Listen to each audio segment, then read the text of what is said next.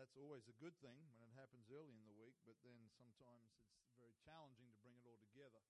And sometimes that's just human shortcomings, not being particularly good at studying. Other times it's because there are some things that the enemy of our souls doesn't want us to hear. And from my experience, I'm leaning toward the latter this week. So let's not be distracted this morning. Let's not just get too comfortable and switch off, but let's let the word of the Lord speak to us today. Lord, we love you. We thank you for your presence that is here. We thank you, Lord, for this house full of people, Lord, and we thank you for their cooperation as we do what we can to have church, but also abide by the guidelines that are being expected of us at this time. We ask you, Lord, to open our hearts today. We ask you, Lord, that your anointing would rest upon this house. Lord, I'm asking you, Lord, that you would cover this place with your blood this morning, that both its redemptive power and its protective power would be here, we pray, that you would anoint this vessel and that you would speak to us this morning. In Jesus' name, amen. 1 Kings chapter 13, and we are starting to read at verse 1. I'm going to read pretty much the whole chapter.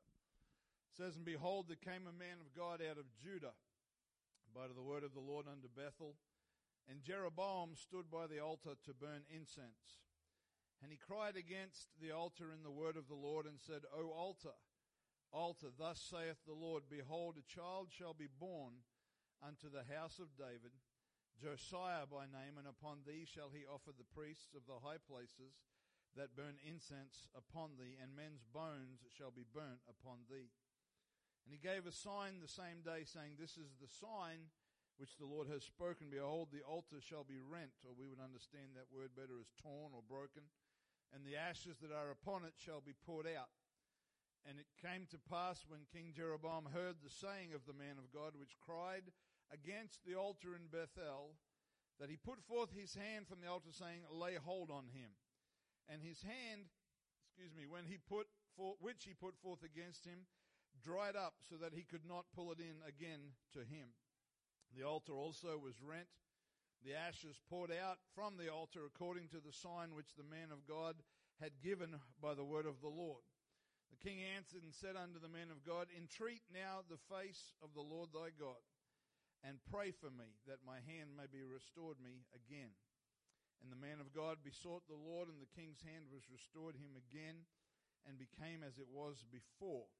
The king said unto the man of God, Come home with me, refresh thyself, and I will give thee a reward. And the man of God said unto the king, If thou wilt give me half thine house, I will not go in with thee, neither will I eat bread nor drink water in this place.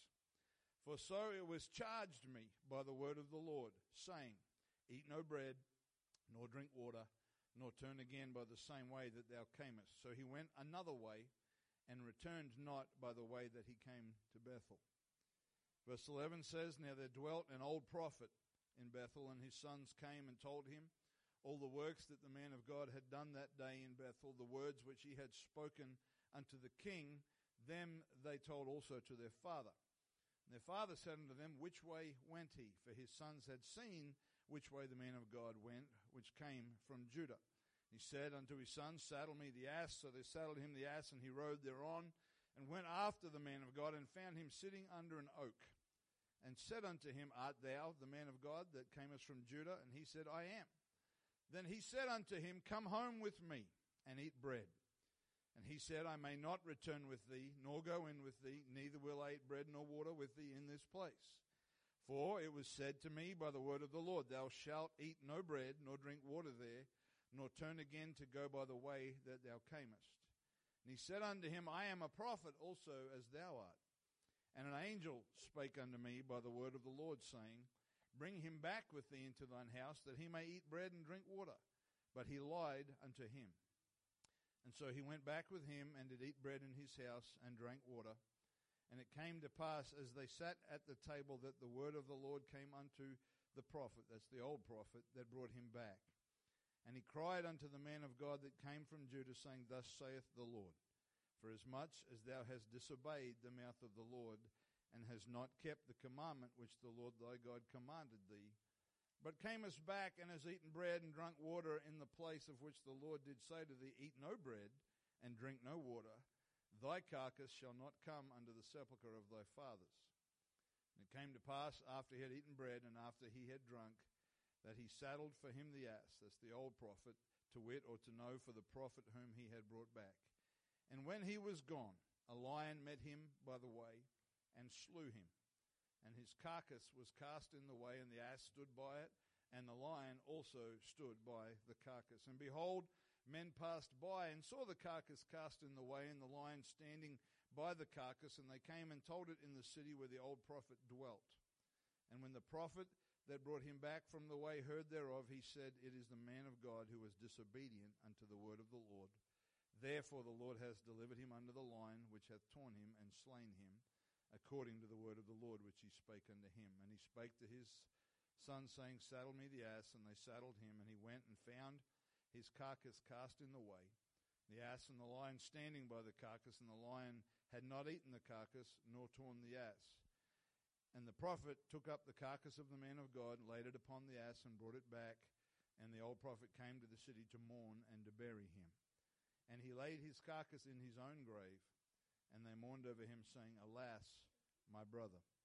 And it came to pass after he had buried him, that he spake to his son, saying, When I am dead, then bury me in the sepulchre wherein the man of God is buried.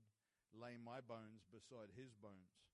For the saying which he cried by the word of the Lord against the altar in Bethel, and against all the houses of the high places which are in the cities of Samaria, shall surely come to pass. Amen. I want to minister to you this morning about deception. Deception. To give you a little context to this chapter, because of wickedness and sin in Israel's history, the nation has been split into two different kingdoms. You have a northern kingdom that was known as Israel, and a southern kingdom known as Judah. Jeroboam, who we just read about, is the king of the northern kingdom of Israel. And because Jerusalem was central to Israel's worship, he was concerned that the people that he was now the king of would go back to Jerusalem to worship God, and that ultimately they would return and he would lose his kingdom. And so to discourage them from going to Jerusalem, he built idols to worship, built false gods. Scripture says that he made priests from the lowest of men, or we would understand that to mean the most ungodly kind of people. And he built an altar in Bethel for this idolatrous worship to take place. It is to this altar that the unnamed prophet of God is sent to declare the judgment of God. And in giving the declaration, he speaks of a king that is coming whose name would be Josiah. And you can read about this later on in the scripture, that everything he said came to pass, that this king Josiah would be a righteous king, and that he would burn the bones of the false prophets upon this altar. As a sign that this was word from God, the altar would be torn or rent in two. And then we see the interaction. Jeroboam is obviously not particularly impressed with this prophet and his declaration, and thrusts out his hand and says, Seize him. And in the act of doing that, the Lord causes his hand to shrivel, or to freeze up, to become disfigured, unable to function properly. Amen. And then he has a sudden change of heart and asks the prophet to pray for him, that his arm might be healed, and the Lord heals his arm. And then the prophet refuses the invitation of the king to come to his house and to have a meal and refresh himself, repeating the instructions that he'd received from God, that he was not to stop, he wasn't to eat or drink water, and he was to go home a different way from the way that he came in. Now, I can't tell you all of why God gave him those instructions, but why is not important. The fact that God did give him the instructions is what is important. And then the story progresses, and we're introduced to an old prophet. Not a lot of detail about this man, but the fact that another prophet had to be sent into town suggests that this old man was quite probably backslidden, that he was no longer an active prophet, that his relationship with God was not what it once was. And he hears the story from his sons. He locates the prophet sitting under an oak tree, lies to him, and brings him home. And the Spirit of God speaks through the old prophet, possibly for the first time in a long time, pronouncing judgment upon the other man for his disobedience. The unnamed prophet is killed by a lion. The old prophet buries him in his own tomb, giving instruction that he is also to be buried there when he dies. And I don't want to get off track, but it's quite interesting to look into why where somebody's bones mattered in the Old Testament. There's a lot of significance in that. And you actually read about that when Josiah comes to that exact place later on, and he takes those bones out of the tombs of those false prophets and burns them on the altar. They come to the tomb that is this old prophet who's housing his bones and the other prophet's bones, and they leave them there. There's a lot in that, but that's just for you to go home and have a look at later on. But when I read the story of this unnamed prophet, it always grieves me.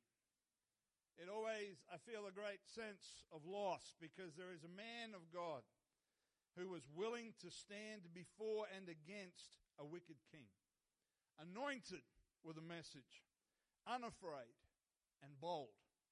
And his message is accompanied by miraculous signs and wonders. And then to be deceived by someone he made the mistake of trusting and choosing to listen to him instead of completing his obedience to God. He hadn't completed the circuit, as it were. He hadn't finished the course of what God had told him to do. He'd gone, if you wanted to measure it, you might say he went 2/3 or maybe 3/4 through those instructions, but he hadn't finished what God had told him to do because he'd not yet got home to where he came from. And this morning, if there is something that God requires of you, and you are delaying the correct response, sitting under an oak tree, as it were, you are at risk of hearing the counsel of the deceiver and persuading you that everything is okay. Just like the unnamed prophet, you may even see signs and wonders in your life. But if there is incomplete obedience, you've not finished the course. It's open-ended. It's not yet done. And as we see in this example, almost done can still be a terrible outcome. There is a contrast, a very strong contrast between the unnamed prophet's response to the king and the old prophet. In both situations, he repeated the instructions that God had given him directly. He said the same thing to Jeroboam as he did to the old backslidden prophet. But the old backslidden prophet directly contradicted the instruction of God, claiming a visitation from an angel.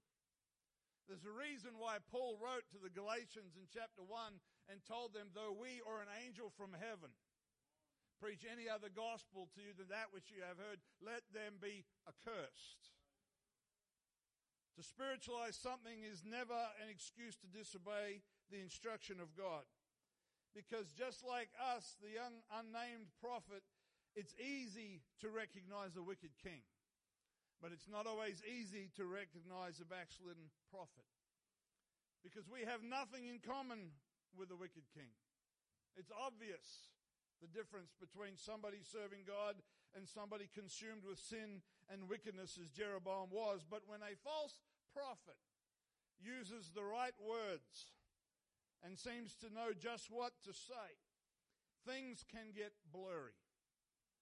It can become gray.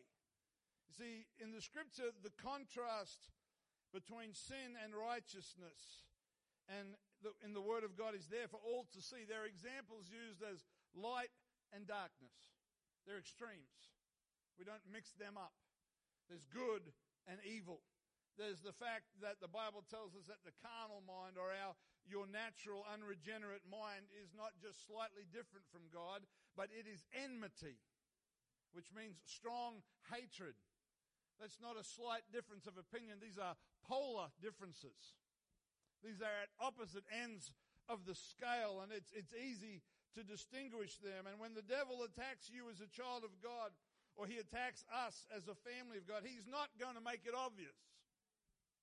He doesn't do it the obvious way. When the devil comes against me as he doesn't come and say, hey, I think you should go and get drunk. Or I think you should steal your neighbor's car. Or you should rob a bank, because that's so obvious. So I'm not going to do that. That's a stupid thing to do. That's the wrong thing to do. it would be as easy for me as recognizing a wicked king. But he comes with deception that isn't easy to see. He's going to try and slip up beside you like that old prophet and use language that sounds godly. Try to find some common ground and then plant a seed of doubt or a question. It's not a huge adjustment, but it's a little adjustment, and it begins a course adjustment that eventually is a long way from where you were intended to be. There is, I don't know who came up with this idea, but those that study Scripture have defined, if you like, certain principles or even rules that they use when we look at the Word of God. And one of those rules that they like to talk about, and some of you have heard of this, is called the law of first mention. What that means is that it is significant in the Word of God where you see the first mention of something. And then you look at how it tracks through the Word of God, and that you look at that starting point and you examine that and you watch where it goes from there through the Word of God. Simple example of that, and this is not in the slides, is Genesis 3:15, which is what is known as the first messianic prophecy, or the first prophecy that there would be a Savior that would come, that the seed of the woman would crush the serpent's head. That is the first mention. And we understand that. And so when with that kind of idea in mind, we go back to the very beginning and we ask the question, why did Satan choose the serpent when he approached Eve?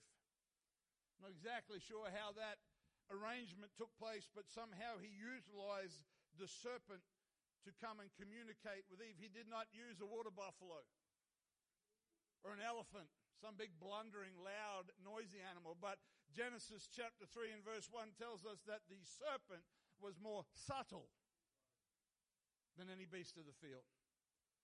It wasn't a water buffalo. Everybody knows when a water buffalo comes in the room. That's why we have an expression, being like a bull in the china shop. Nothing subtle about that. It's chaos. It's madness. But the serpent was subtle. That word subtle means delicate, cunning, clever. He didn't just borrow some ginormous animal and charge up to Eve and say, do the wrong thing. But subtly he came and he began to question, has God said? He began to plant doubt. Did he really mean that? Oh, when he said that, what he really meant was this. Or the reason he said that was because he doesn't want you to be happy and to be like him. He came subtly. He is the deceiver. You're not going to be tempted by a billboard, but something subtle, a seed of doubt, a thought, an unaddressed action. If God has spoken to you this morning in your life about things that he wants you to do and you've not yet responded and closed that circuit, you're open to that. I believe this is very strongly from the Lord for somebody this morning. If you have unanswered questions that God is asking you, don't leave it open and unaddressed. Because the deceiver comes subtly, and what happens is it's very easy to begin to listen to the wrong voices. It's hard for us to reconcile how a young prophet, who the Bible doesn't even bother to give us his name, had such anointing that he could boldly walk into the presence of a king who he knew could kill him, and prophesy against that altar, and prophesy against the false worship and the false religion and the false idolatry and all the wickedness, and tell those priests, those false priests who were alive, that their bones were going to be burnt on their own altar. That's pretty strong. I've not tried that as a method of evangelism. But he had that boldness and that keenness of sight and that clarity of what God had told him to do until a deceiver came. Until a deceiver came alongside him and said, oh, I'm just like you. You're a prophet, I'm a prophet, we should be friends. Tried to get him to come home, and the young man repeated the instruction of God. And the moment the old man contradicted the word of God, that young man should have fled. But subtly. Yes, we're both prophets. Yes, that's what God told you, but an angel appeared to me. Spiritualize it. Bring in deception. That's why Paul wrote to the Corinthians, and he said in 1 Corinthians 15 and 33, be not deceived. evil communications corrupt good manners. If you've heard me teach on that first before, it's not talking about saying please and thank you and whatever else you're not supposed to do when you're polite, but it's talking about if you hang around with the wrong influences, your character will be corrupted. Your character will suffer.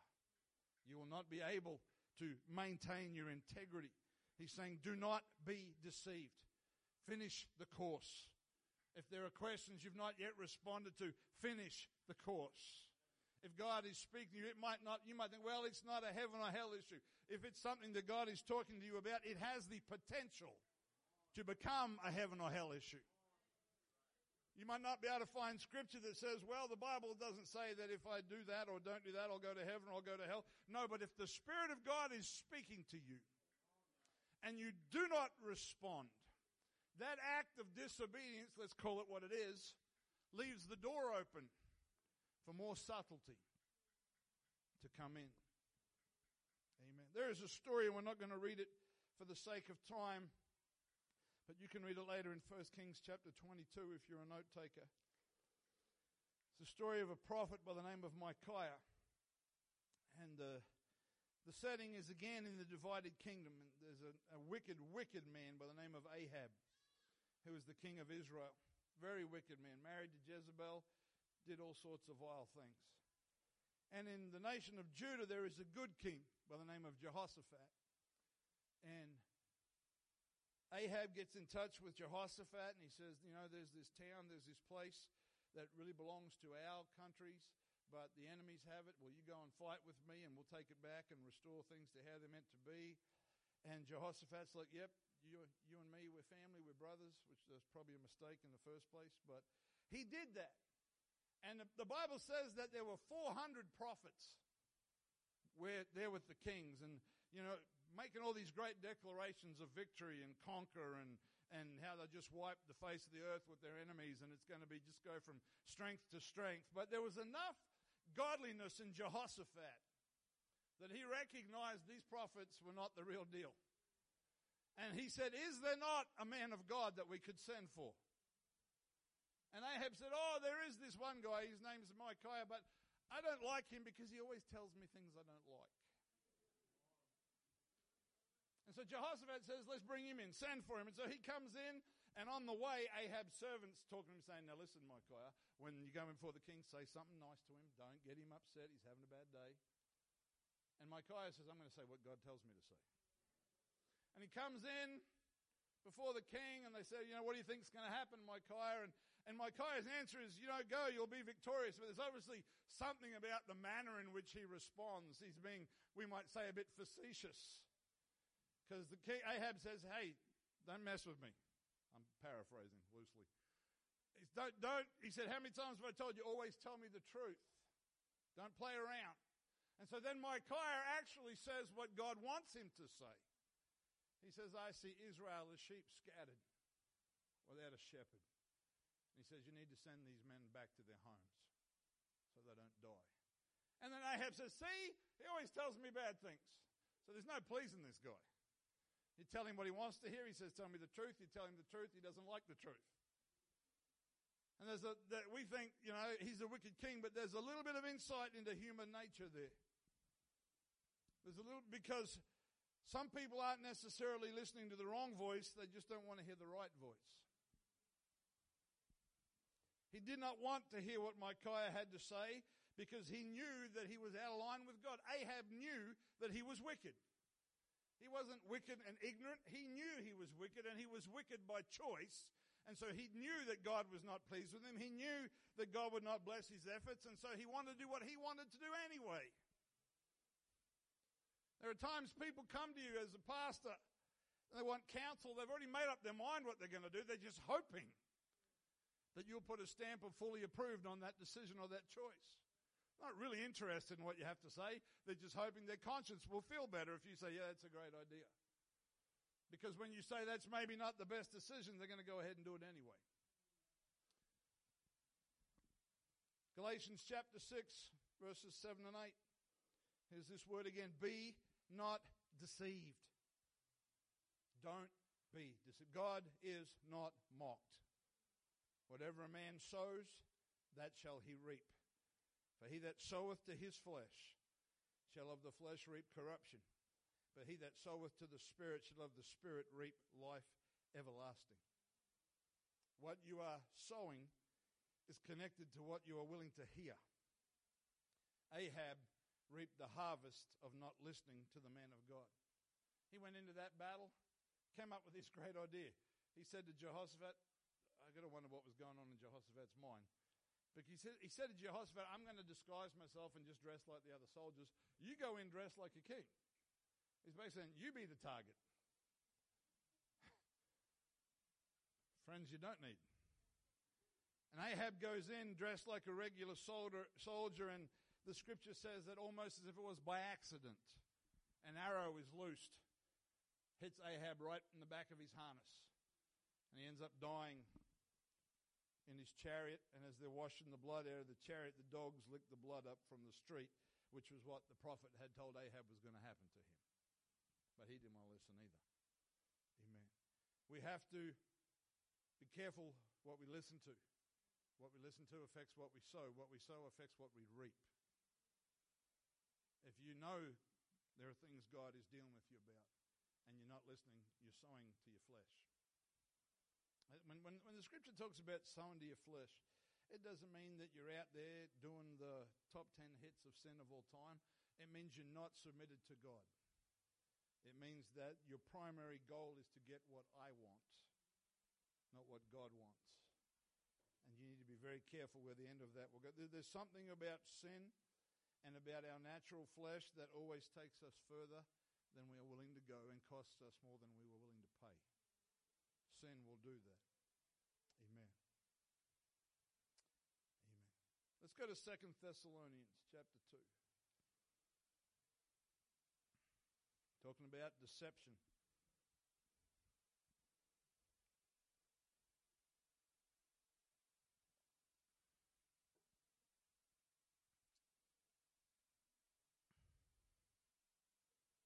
So we have a young man, an unnamed prophet, who was deceived because he listened to the wrong voice. We have a king who was willingly deceived because he wouldn't listen to the right voice. Again, to give us some context for the sake of not reading the whole chapter, 2 Thessalonians in chapter 2, the Apostle Paul is writing in a response to I don't think rumor is the right word, but it seemed that the church at Thessalonica had been told certain things that weren't true about the coming of the Lord. Somebody had told them that the Lord had already come and they'd missed things, and there was understandably some concern in the church there that the things that they thought were supposed to happen, they'd missed something, and there was a bit of a commotion going on. And Paul addresses some of that and tells them that, I'm just going to reference it so I can give you a little bit more of an accurate context rather than just my ability to recall. But Paul says to them at the beginning of the chapter, he says, I beseech you, brethren, by the coming of the Lord, by our gathering unto him, that you be not soon shaken in mind or troubled, neither by spirit, nor by word, nor by letter as from us, as that the day of Christ is at hand. And he goes on to talk about how the day of the Lord is not going to come unless certain things take place. And he talks about there being a restrainer, somebody that is holding that back. And I believe, and you're welcome to discuss this with me after you want to, but I believe that's talking about the Spirit of God, and especially the Spirit of God in his church, is holding back those end-time events. And one of the end-time events that is mentioned in this chapter, and this is a really poor platform because you need a lot of time to really lay this out, but it's talking about the coming of what the Scripture calls the Antichrist, the one that would stand up and demand worship as if he was God and bring in a system of all manner of corruption, which is a part of the judgment of God at the end of time. I believe the church is going out of here before that. Amen. I believe God is coming back for a people that when the Spirit of God and the church of God is taken out of the earth, those things will come to pass, and they will come to pass quickly.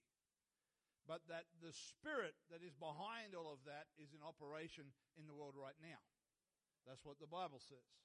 Amen. And again, I apologize for not a very good platform. I'm happy to discuss that with anybody afterwards.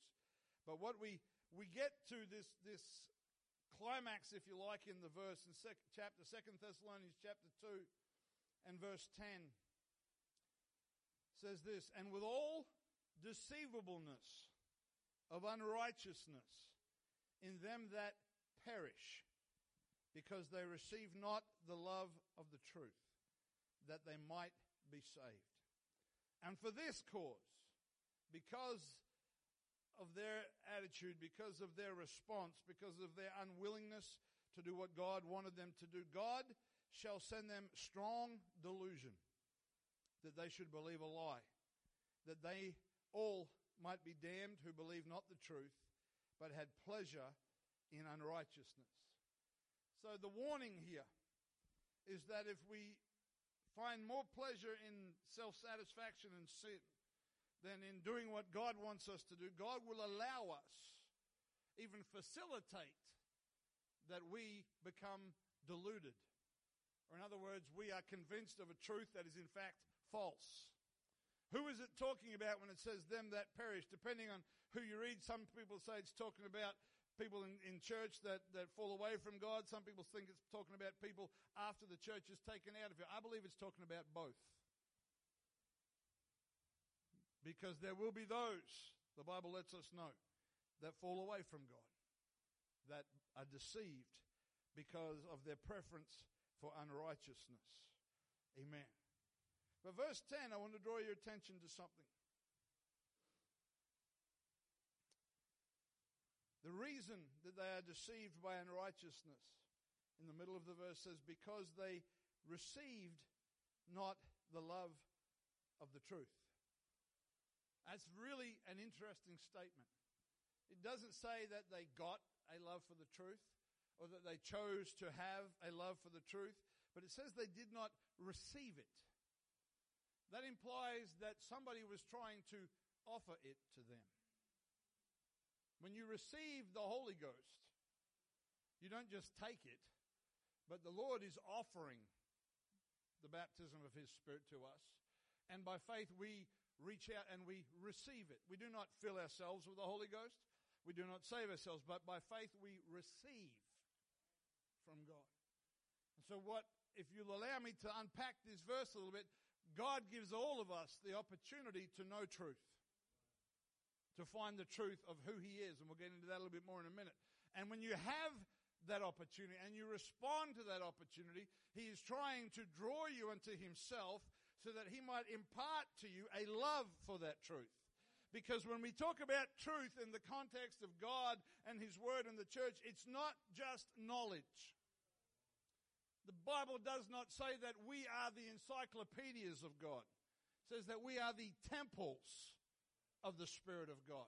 That means there is something living and powerful within us, that God is moving and changing and renewing and regenerating and healing and restoring. That happens at the rate that you allow it to happen. I've said this many times, but what you receive from God is so often controlled by you. Your hand is on the tap.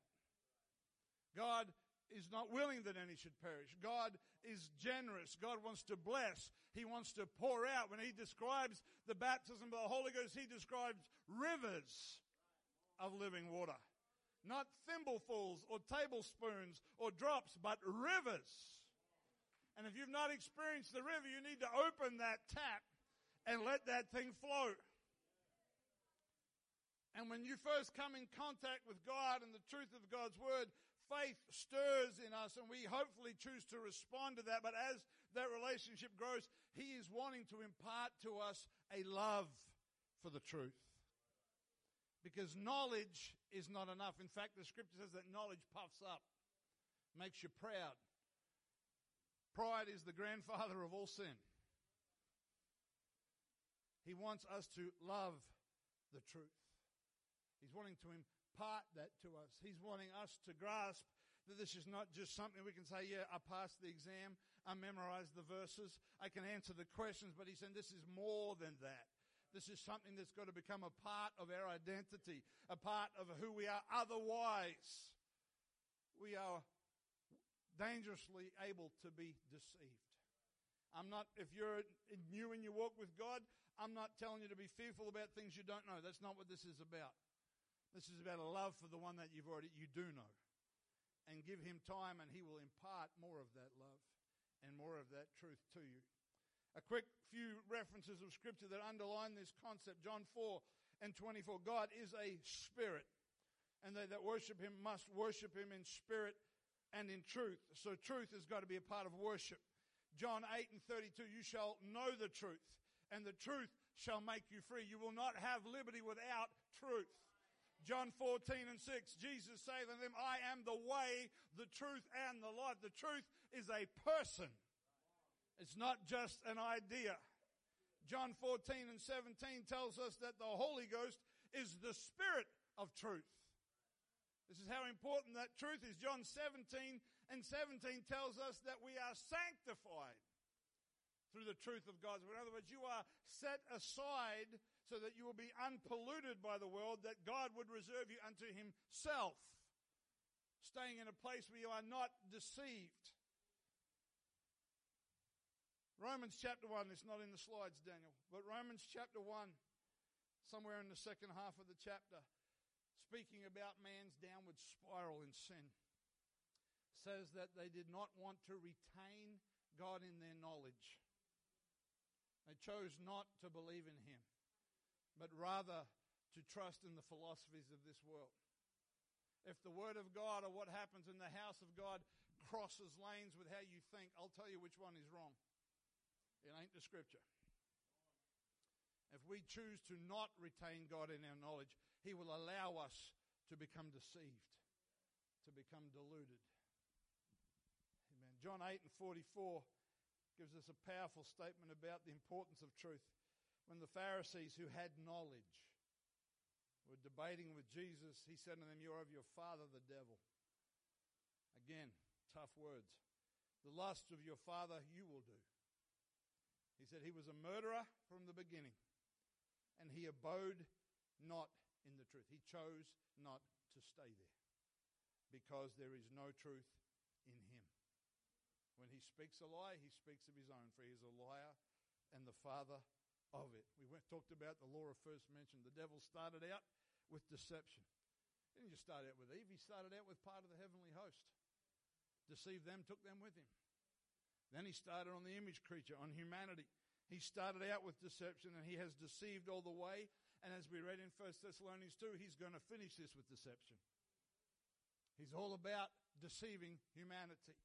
The world, if you're paying any attention to what's happening in the news, prophecy is accelerating at a breathtaking speed. And the world is just going along. All the strife that we're reading about in the news, and all the chaos and the infighting, and there is so much of that that is prophetic. Am I saying it doesn't matter, that it's okay? No, it's wrong, it's wicked, it's sin. But it's the fulfillment of what God said would happen in the last days. He didn't say it was going to get better.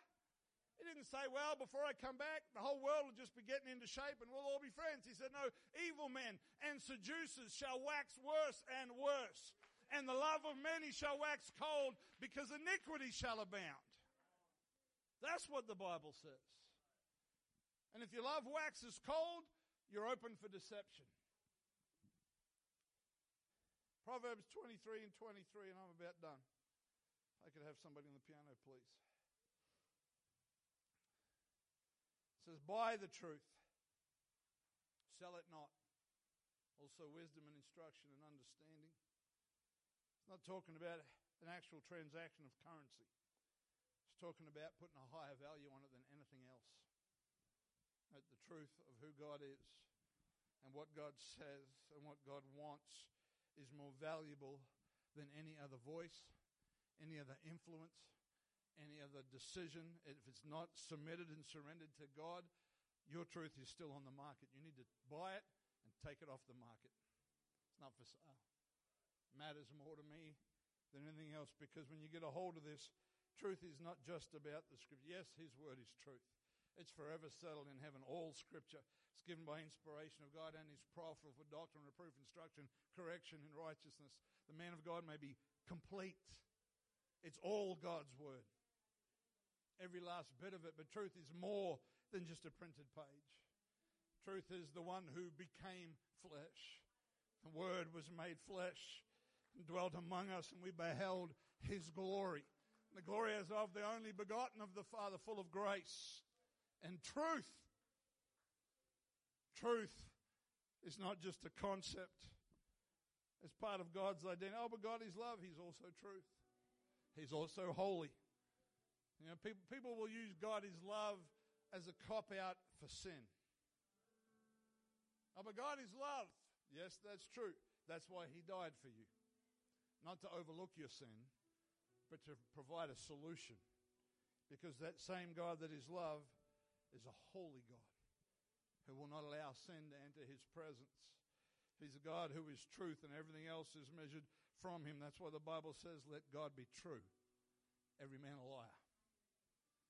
If it doesn't line up with his truth, don't look for things in this world that are compatible with the Word of God. If you think that what's going on out there is compatible with Scripture, you're deceived. It ain't true. But this morning I want us to pray that God would give us that love for the truth. Pastor, I don't want to be deceived. Amen and amen and amen. I don't want to be deceived either. The thing about deception is that when you're deceived, you don't know it. Nobody says, oh, hey, I'm deceived. We all think we've got it okay. How do I prevent myself from being influenced by the deceivableness of unrighteousness? I'm receiving a love for the truth. I'm saying, God, I want to love you more. I want to know what your word wants me to do. I want to be obedient to your word. I want you to stand with me this morning. The Spirit of God is speaking to you. If you're sitting under an oak tree somewhere and haven't finished what he's told you to do, you need to surrender to him. Say, God, don't let me be deceived. Don't let some backslidden old prophet come walking down the road of my life and deceive me into disobedience. But let's do what he said. He said, you are my friends if you do whatsoever I command you. Don't sit in partial obedience. It's like being partially born or partially alive or partially right or partially wrong. You're either in truth or you're not. We're in the age of deception.